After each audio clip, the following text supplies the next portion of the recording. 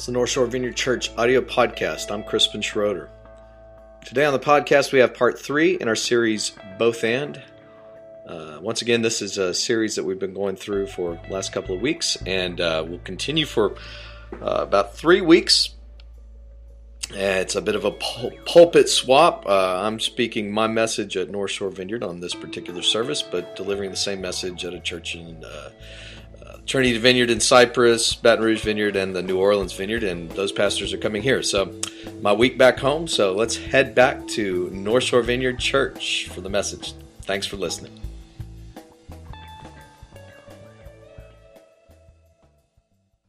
Well, if you're new here, we started a series for this summer called Both And. We live in a world that is a very much an either-or kind of world.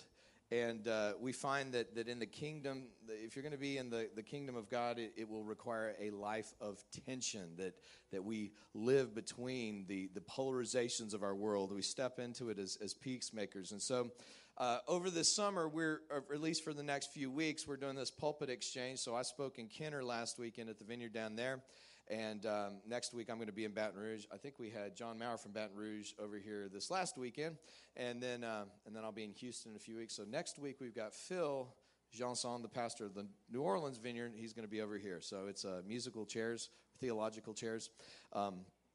So the message that I get to do for a month is on really one of my favorite topics, which is unity and diversity. I think a lot of times when we think of the church, we have this idea that God's ideal is that we would all just step into uniformity, that we'd all be the same, that if God has his way, we're all going to look the same way, talk the same way, act the same way. But what I see is that in the early church, there was incredible diversity, and probably one of the biggest testimonies against the principalities and powers of that day was the diversity of the actual early church. It took me a long time. I grew up in mainly charismatic Pentecostal churches. Anybody come from kind of charismatic backgrounds in here? Yeah. Woo! Yeah. Y'all the ones that talk back to me. It's okay. It's okay to talk back, If you grew up in a Catholic church or a mainline Protestant one, you might not feel like you can talk back. You can talk back to me in church, right? Yeah. So don't shout me down all at once right now, all right?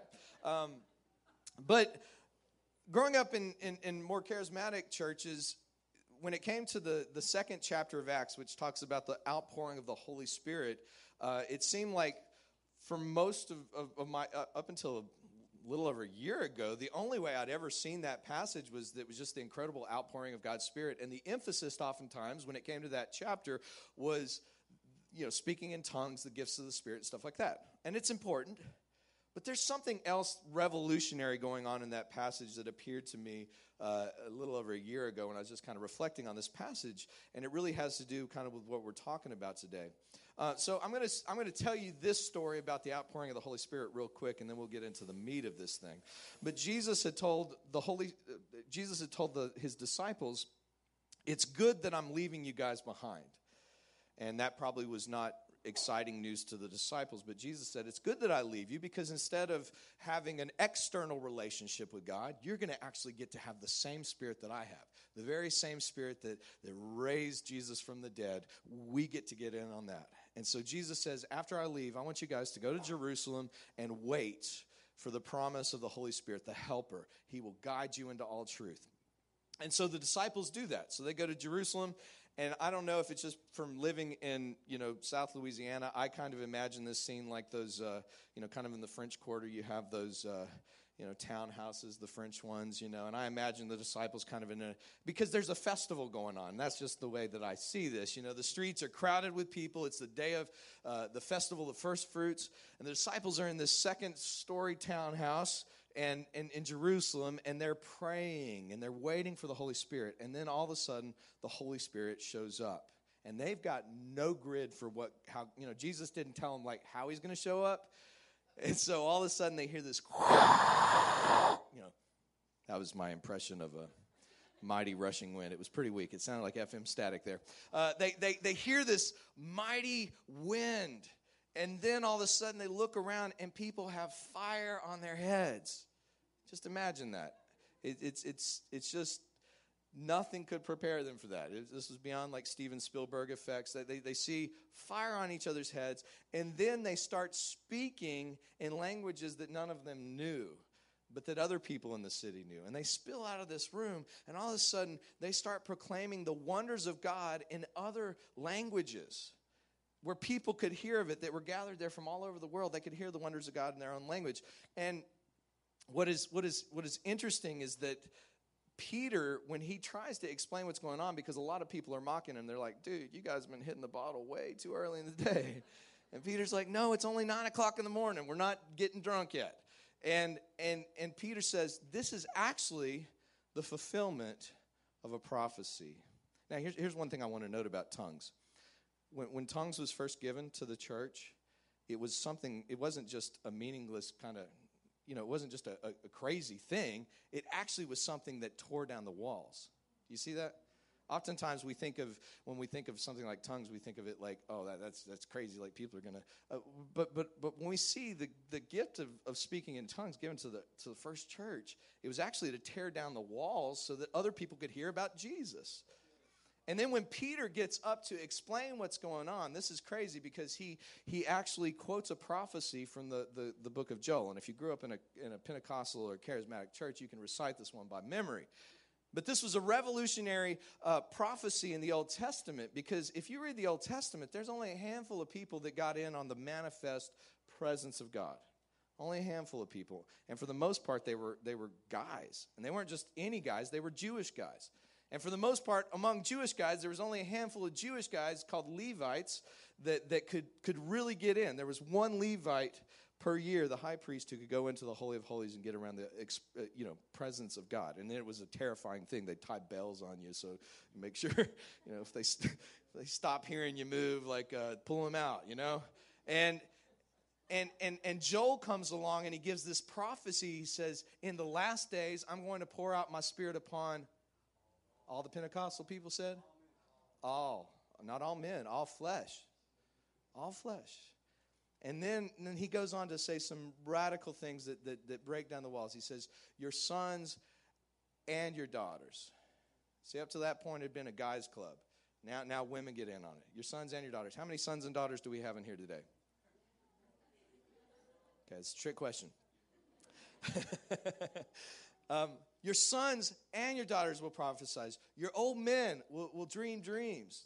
Those who think they're too old for God to use them, they're going to get in on this. Your young men will see visions. Those who think they're too young. And then Joel says something that is completely just doesn't make sense to anybody in the world. He says, even on your servants, the word we translate servants is actually slaves. Even on your slaves.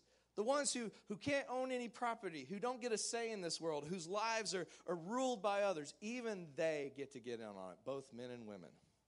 And so here Peter is several hundred years later on the day of Pentecost. The Holy Spirit is pouring out, and it's just crazy off the charts. And Peter, when he wants to explain it, he doesn't just say, oh, well, this is what Jesus told us to wait for. He doesn't just say, well, try to explain the fire on people's heads and stuff. Peter says this is actually the fulfillment of that prophecy that happened in Joel. This is a new day, and God's Spirit is breaking out. You don't have to just be a Jewish guy to get in on this now. This is for everyone. It's for everyone. And when we see the early church, I believe that the biggest testimony of the early church was, when Paul says in Christ there's neither male nor female, a Jew or Gentile, slave or free, but Christ is the only identifier that matters. When you look at the early church, it was a testimony to the principalities and powers of that day. And I'm not just talking in spiritual terms. I'm talking like Roman governors and stuff. It was a testimony to the people and power of that day that there's a new king in this town. And so the church was the only place on planet Earth where Jews would hang out with Gentiles, where slaves would hang out with free people, where men and women would hang out. And think of that testimony to the rest of the world. Think of that. It was powerful, and it was threatening. And so we see that one of the biggest powerful things that God did in the church from the very birth of the church was reflecting unity and diversity. Unity in Christ and a diversity of different people, groups, tribes, places in society. Now, I met a guy recently. I played a little music festival thing back in May, and I met this sax player who was amazing. I mean, I think this guy gets to, like, he's the kind of musician that's got, I don't even know how you get to this, but he gets to vote on the Grammys. Like, nobody's ever asked me, like, who I think. And I was playing at this festival, and this guy, he was just great, man. And he could sing and play, and he played other instruments too. And he gets off the stage. He finds out I'm a pastor. He goes, "Oh, I'm a Christian too." I was like, "Oh, that's awesome." He said, "Yeah, but at my church they kicked me off the worship team." I'm like, "Why would they kick you off the worship team? Like, if you were at my church, we would just have a sax solo for worship. Like, that was it. Like, you just get up there. We're just gonna, feel the Spirit." And he said, "Oh, well, they knocked me off the team because I was too old." And this guy's like 63. That's not too old, huh? Can I get an amen? All right, now y'all are waking up. He said, "Yeah, they wanted, younger, prettier people up there on stage." And I was just like, it made me sad. Not only because what this guy said, but actually I've been hearing reports of this all over the United States right now. There's a trend going on to do this. And what I love here at North Shore Vineyard is that on any given Sunday, you never know, like, who's going to be on the worship team. We might have, a 14-year-old girl leading on the keyboards, a 63-year-old guy on the organs, a hair metal guy on the electric guitar, a funk bass player, a funk drummer, kinds of musicians that would never, ever play together anywhere else in the world. And they do in the church because of Jesus.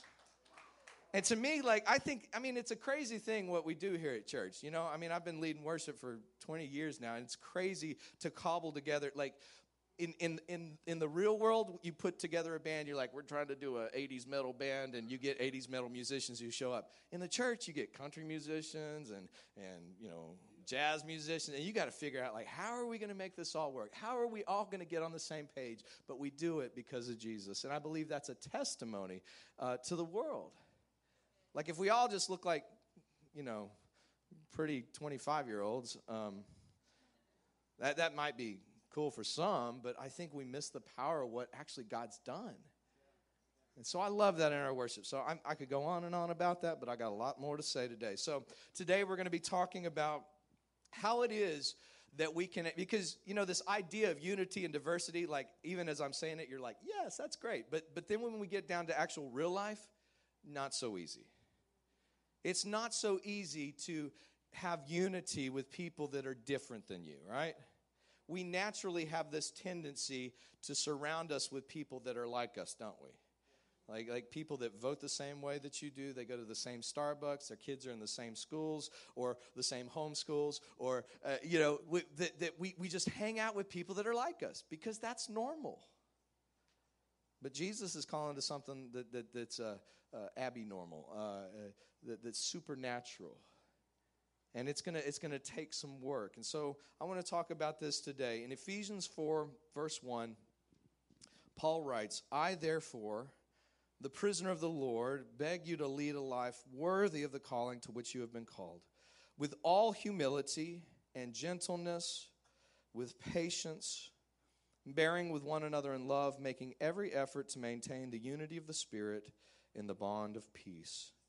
There is one body and one Spirit, just as you were called to the one hope of your calling, one Lord, one faith, one baptism, one God and Father of all, who is above all and through all and in all." So Paul says, I want you to lead a life worthy of the calling to which you've been called. In other words, Paul is saying, because Jesus has come into the world, because he's lived as one of us, because he's gone to the cross, because he has been resurrected, we can't go on living as if nothing has happened in the world. We have to walk worthy of that. We didn't earn it.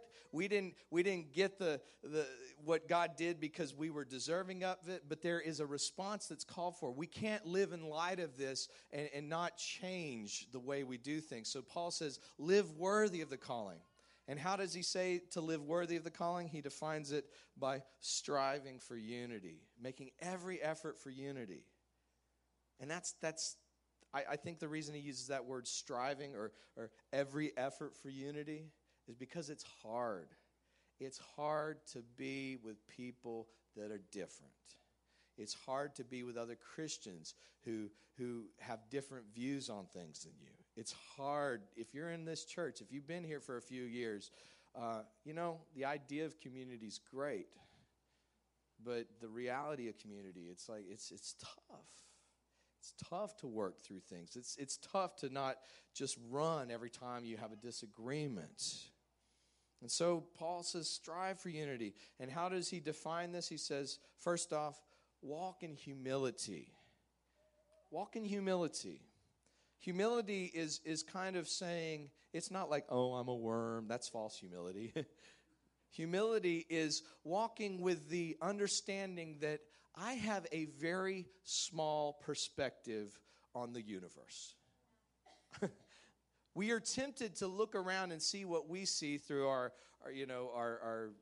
particular place in the world, and we want to paint everything with this. Like the world looks exactly like this. Humility is saying, maybe I don't see everything. Maybe I have some blind spots in my life. Maybe I could be wrong on a couple of things. Oh, what? I mean, I've been wrong once or twice in my life, right? Humility is saying, I don't have to have the last word. It's not about that. That a relationship is more important than having the last word. It's more important than being right. Humility. Walk in humility with one another. Secondly, he says gentleness. This is not a popular idea on Facebook. For those of y'all on Facebook, right? Oh, come on. Somebody? Gentleness. I see this happen all the time. Somebody post a post about, the government or guns or vaccines or schooling or Obama, and then it's a really mean post, and then somebody else is like, oh, no, you didn't. And then you go and get all the YouTube videos you can get and blogs, and you rally everybody to fight this person, and pretty soon it's just like, and the truth is, at the end of the day, maybe you are right, but you can be right and be wrong, right? Getting confused here, yeah. You can be right and be wrong. We need to hold our views with gentleness and humility.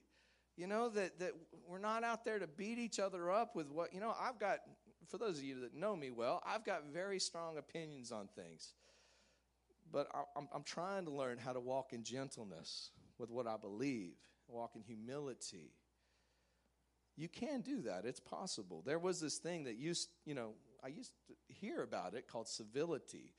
Back in the old days, people would engage in civility in politics. It's kind of a lost art, but humility, gentleness. Then he says patience. Walk in patience. I think one of the best ways to be patient with other people is to realize how patient God is with you. Right? I think we only are impatient with other people when we forget how patient God is with us, right? I can only be a jerk to Shane over here and be impatient with him when I'm forgetting how patient God is with me. And sometimes I think, I bump into people, for those of y'all that knew me 20 years ago, I was devout, I was sincere, I loved God, but I was a jerk. I mean, I really was. And some of y'all may think, well, you still are a jerk sometimes. I still am. I don't want to act like I've arrived. But if you knew me back then, you'd see the progress. But I was a jerk. I loved pointing my finger at other people. I loved getting in fights with people over faith. I just loved it. I mean, when I was in the university, I loved arguing with my professors, man, just get in there and fight. And I was a jerk. And sometimes I bump into myself, that 20-year-old version of myself. And I'm like, oh, my gosh, chill out, dude. But I realize, God was patient with this dude. God was patient with me. There's a lot of times God should have given up on me. A lot of times. I gave him ample opportunity. But he didn't. He was patient with me. I'm still here today. I still love God. And for those of you who tracked my life, you may see a little bit of progress over the years. Let's be patient with other people because God's been patient with us. And then finally, he says, bearing with one another in love. I think probably one of the best ways that I can understand this would be marriage. You know, when you get married, there's this idea that we have in the culture. For those of you who aren't married, let me shatter your preconceived ideas real quick.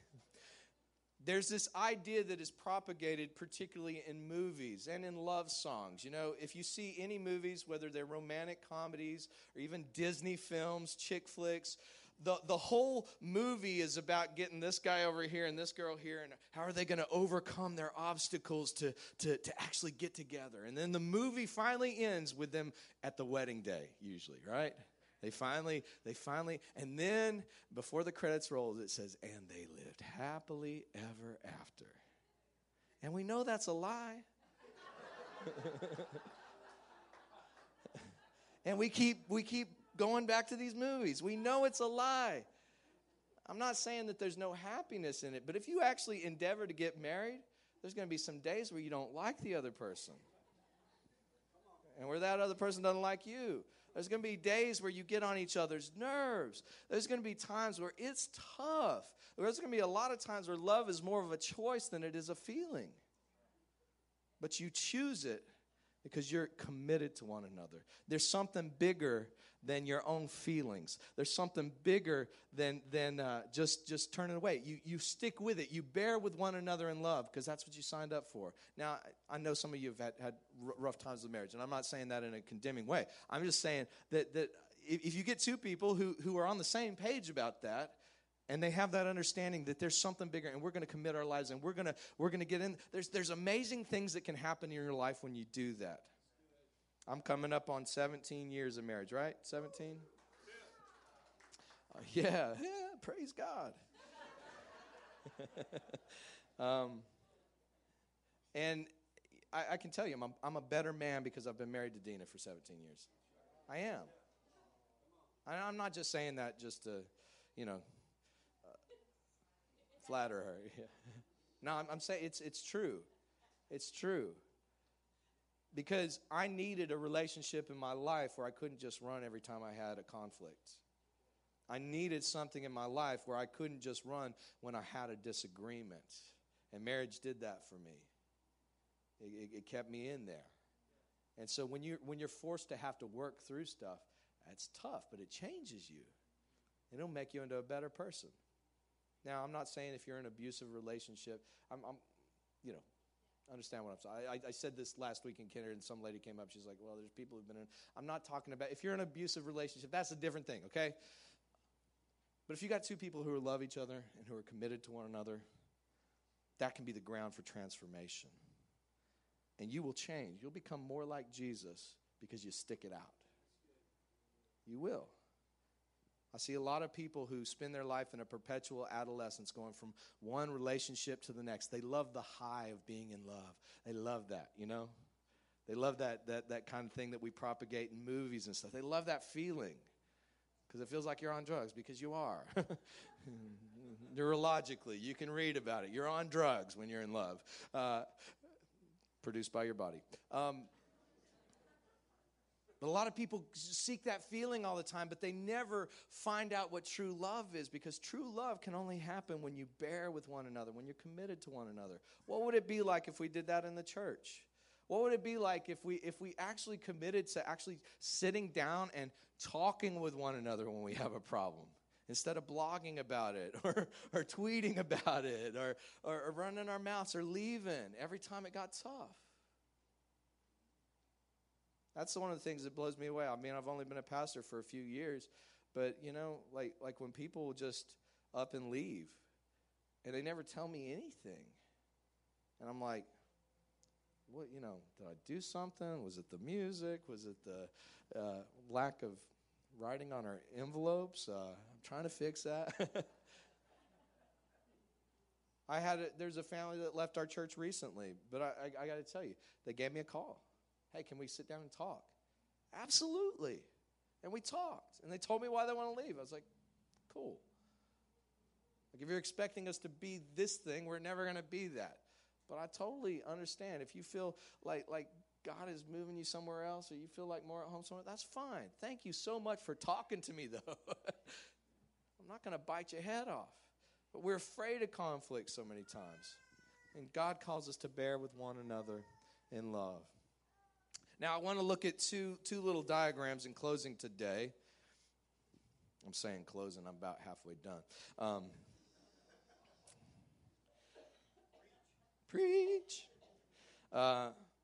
These are two little things that kind of help us practically understand how we hold our beliefs in the church and then outside of the church, how we can deal with people that are not Christians in a way that proclaims the unity of Christ and what God has done. So if you've been around here a while, you've probably seen both of these things. I show them a few times a year, but they're good stuff. So the first one is kind of we call this concentric circles of belief. And we start with Jesus in the center. Actually, let's go to the next one. Yeah, right there.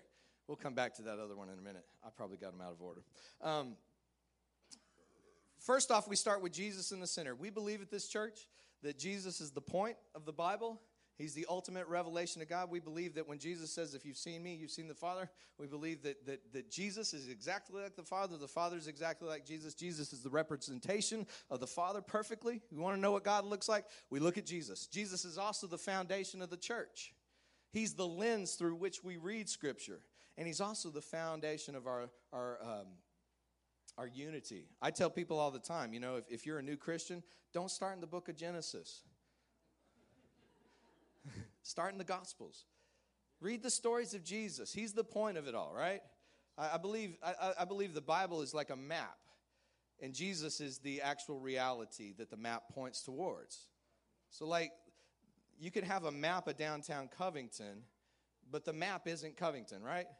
The point of the map is to help you experience Covington, right, and get to where you want to go.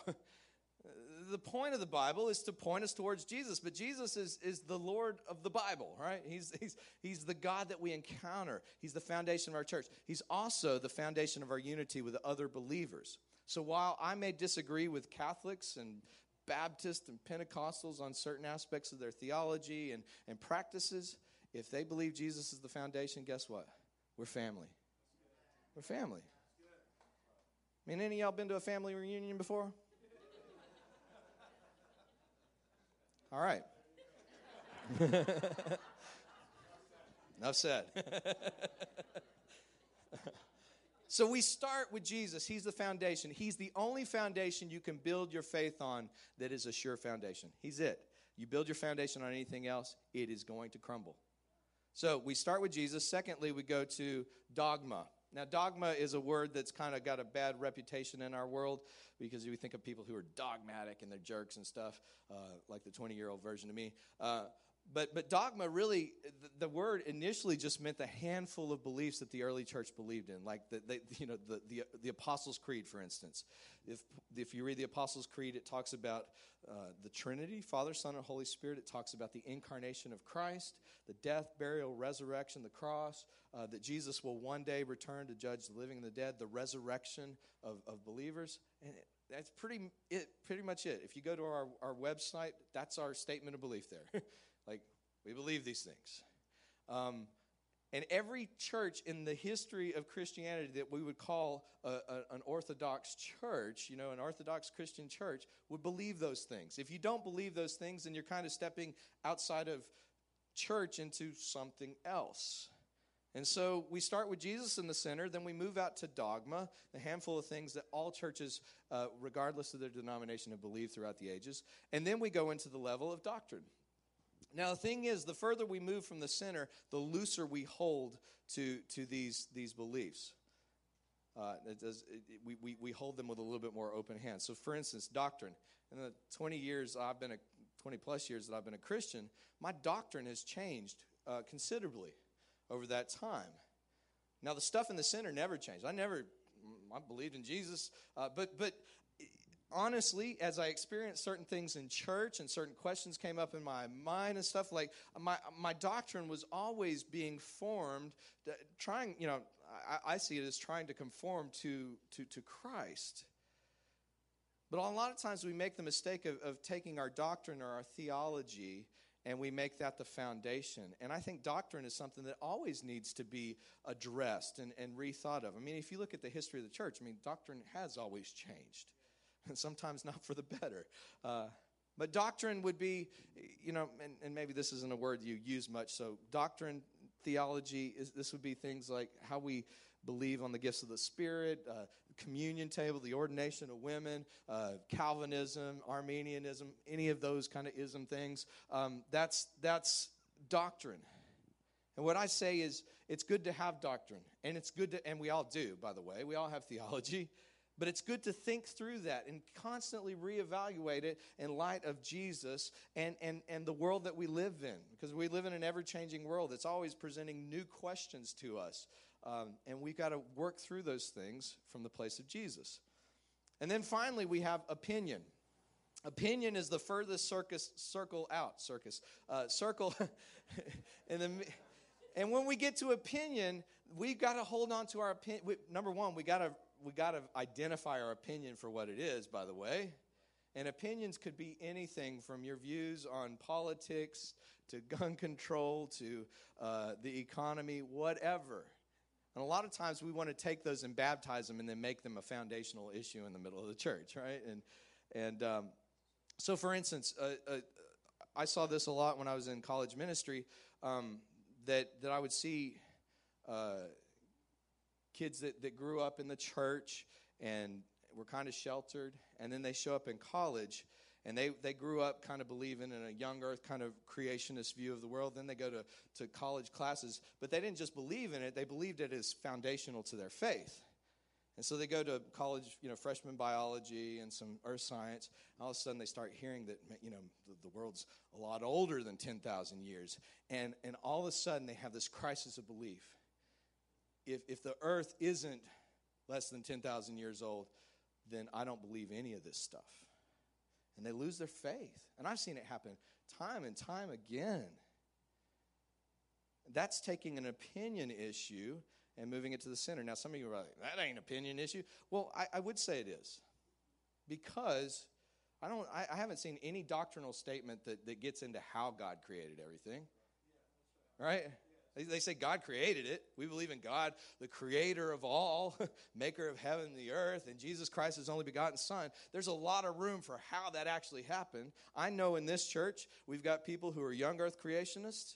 We got people, who believe in that the earth was created in a literal, 6 days. God rested on the seventh, 24-hour period days, and the earth is 10,000 years old. We've got other people that are young earth creationists who believe God created the world and it's billions of years old. We've got other people who have no problem with even seeing that God was behind evolution. And I'm fine with all those people being in our church. And I'm never going to get up here and do a message on my particular belief in all this. Because to me, that's an area we don't need to fight about that. You don't need to fight because it's not foundational. Now, the fact that God made it all, that's foundational. But how he did this, we're going to figure it all out one day when we see him face to face. But when we realize that this is an opinion that we have on a particular idea in the Bible, then we can have grace with other people. We don't have to divide over this, right? And there's a lot of division in the world over that issue.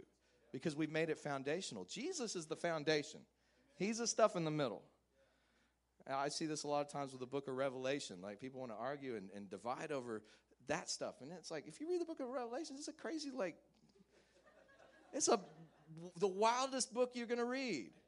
It looks like I'm not even going to say it. It just looks crazy. We don't need to fight about that stuff. That's opinion. It's all speculation. I believe at the end of the day that the whole point is that we affirm is that Jesus is going to come back and new heaven and new earth, he's going to restore everything. But other than that, how he gets there, I don't know. And I'm not going to waste a whole lot of time trying to figure out who the Antichrist is and what the mark is and all this. I've been there. I've done that.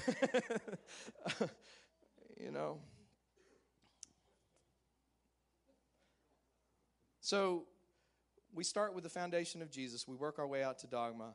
then doctrine, then opinion. We realize these things for what they are. But the good thing is that now we can be in relationship with other people who have different doctrine than us, who have different opinions than us, because our unity is not based on these doctrinal ideas, it's based on Jesus. And so if anybody calls on the name of Jesus, even though we may have different doctrine, we can sit down and have dialogue and maybe experience God in that conversation. You know, there was a day where when I first became a Christian, I was a part of Charismatic Evangelical Church, and I thought, like, our particular church is the only church that knows how to read the Bible, and we're the only ones who God really likes. We're, you know, if there is a remnant on planet Earth, it is us. And but I got to tell you now, if you look at my bookshelf now, I started realizing, like, there's some Catholic people that knew God in ways that a lot of Protestants never did. There's some Greek Orthodox people who have some understandings about God that I've never bumped into, and some Pentecostals and Methodists, all these people, and they were all on my blacklist at one time, by the way. We can experience God through these things, but let's keep the main thing the main thing. All right. The next idea that I want to look at, so that's the circles of belief, and I'll wrap this up really quick because I know we got to pick up kids here in a second. The next thing would be centered set versus bounded set. We use this analogy quite a bit. In a bounded set, think that you can apply this to any organization, but in the church, what a bounded set looks like is the importance is the boundary. Either you're in the circle or you're out the circle. And so that boundary could be anything from a doctrinal belief, or you have to pray the prayer, or you have to look a certain way. I mean, I've been in some churches where that boundary is really thick. You know, you have to believe certain political ideas. You got to dress up a certain way. You got to talk a certain way. You can't associate with certain people. And the point of a bounded set is getting in the circle. Now, the problem with a bounded set is that it begins to feel like a subculture. You ever been to a church like that where it just starts feeling inward?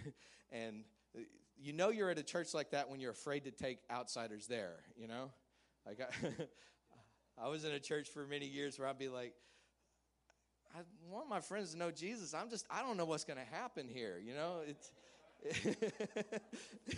And in a bounded set, it feels like a distinctly different culture. And the problem is if you're an outsider, you feel like if you're going to be a part of that group, you got to get rid of your culture. And nobody wants to get rid of their culture unless you're called to be a missionary. And then that's part of your calling, is to enter into the culture of others. And so in a bounded set, and this is the way I think we typically organize church. The point is getting in. Now, here's how bounded set worked in my early years as a Christian. I would spend a whole lot of time trying to convert people. And then if I converted somebody, then I'd move on to the next person because, you know, I was just concerned with getting them in the middle, you know. And I never had a relationship beyond that. Now, here's a better way of looking at it, I believe. Centered set. In a centered set approach, you take away the boundary. The boundary is not the big issue now.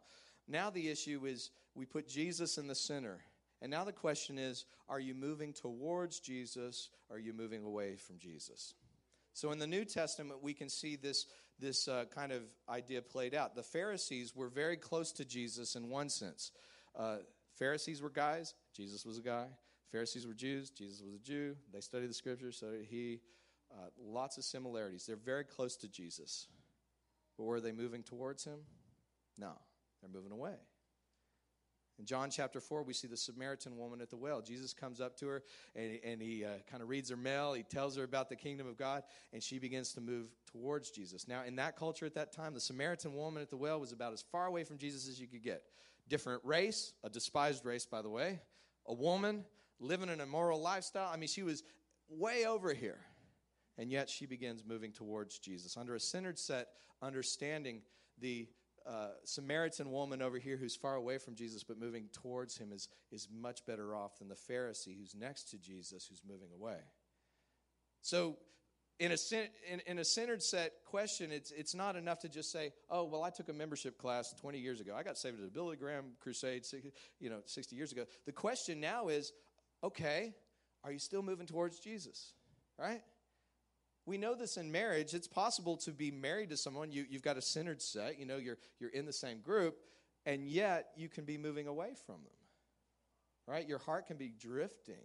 So the important thing is not that, oh, yeah, I got married 17 years ago. I got a ring to prove it and a wedding video and a book.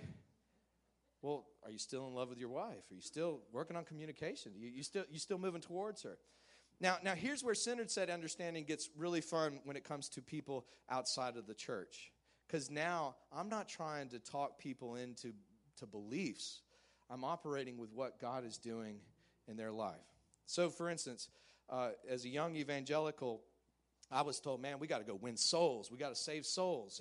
And the soul being this mysterious part of a human being, that the only part that God really liked about a person, and it's hidden, and we got to save that thing. And so I would try to save souls. Now, I know in this room we've got some good salespeople. I am not a good salesperson. I'm not good salespeople. I'm the kind of person that you sell stuff to, right? I'm that guy. And I never felt very good. You know, I hear pastors all the time talking about taking a plane trip. I was flying to Toledo, and I witnessed to this guy next to me for 3 hours, and we landed on the ground, and he was repenting and crying, and he came into the king. And I'm like, that's never going to be me. Like on a plane, I put my iPod headphones in. I look out the window. Like, I don't like talking to strangers. I freeze up. It's weird, right? And I always felt like, man, I'm trying to sell Jesus, and I was objectifying people because I wasn't really interested in you. I'm just interested in this mysterious part inside of you called a soul, because God wants that. That's the part of you that he loves. And as soon as my sales pitch finally worked, on occasion it did, I would leave you alone, have nothing else to do with you. I didn't really love you as a person. I didn't see you as a person. Under a centered set understanding that we're free to actually see people as people. And now we enter into relationships because we're not primarily concerned with getting him in the circle. Now we enter into relationships like Jesus said. Jesus said, the Son only does what he sees the Father doing. Now our question isn't, how can I turn this discussion into getting them to come to the church or getting them to believe with this idea? Now the question is, what do I see God doing in this person's life? I believe God is at work in the lives of every human being on planet Earth right now. And most people don't know it. And so now when I hang out with people that aren't in the church, you know what I do? I just ask God, what are you doing? What are you doing? So I'll go hang out at the little cigar shop over here on a Friday afternoon, and most of the people in there don't go to church. And I'm not trying to get them to come to church. A couple of them do come to church now. But that's not my goal. I'm just trying to love these people and see what God's doing. I played at a music festival recently, and the guy who had thrown it on, you know, this has been going on. It's a kind of a private party thing that's been going on for 20 years. The guy who put it on, I come up to him at the end, and I said, man, thanks so much for the invitation. I enjoyed coming out here. And he knew as a pastor, he said, well, this is my church. Now, the bounded set Crispin of 20 years ago, I would have argued with him, like, this is not a church. This can't be a church. Because, you know, but what I ended up saying, I said, you know what? I like your church.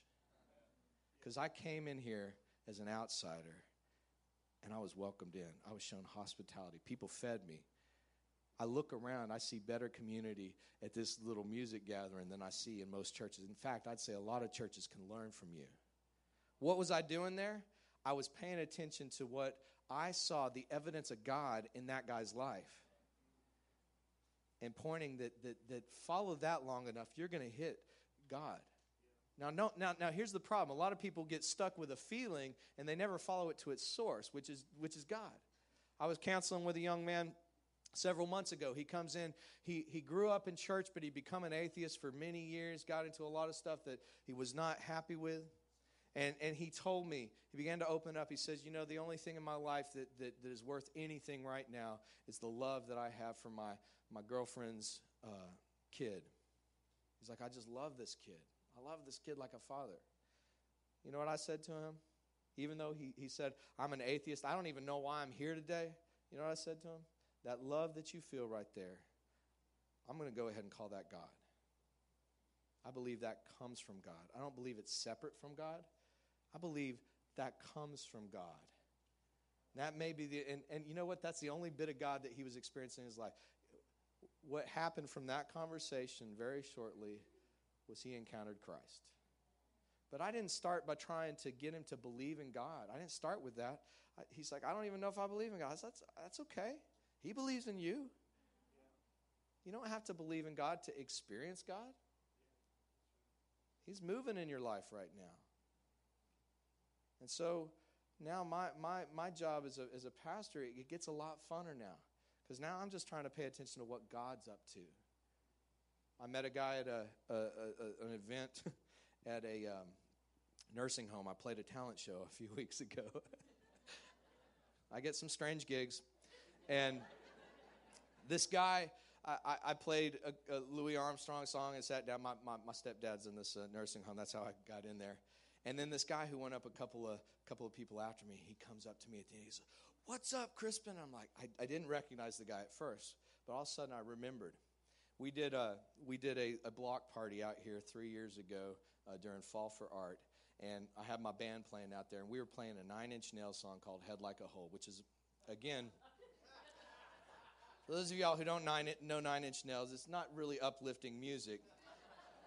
But it was the one song in that group that I could agree with, because it was talking about the idolatry of money. So I was like, I can affirm that.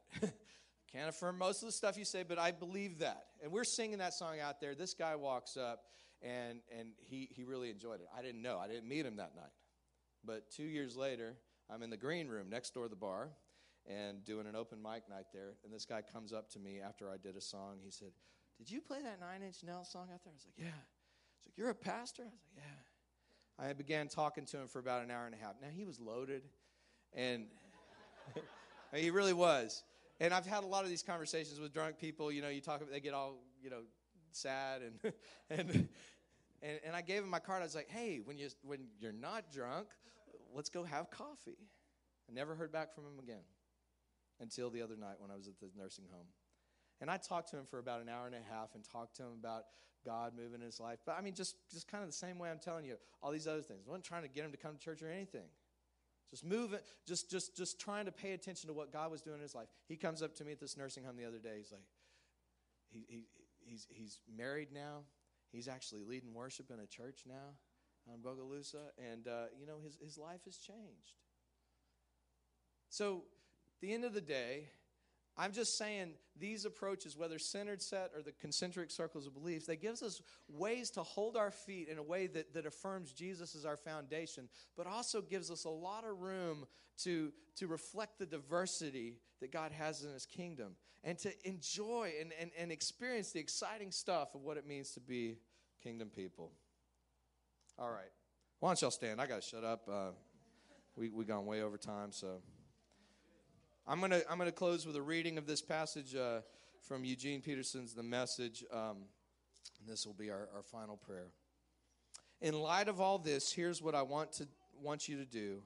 While I'm locked up here, a prisoner for the master, I want you to get out there and walk. Better yet, run on the road God called you to travel. I don't want any of you sitting around on your hands. I don't want anyone strolling off down some path that goes nowhere. And mark that you do this with humility and discipline.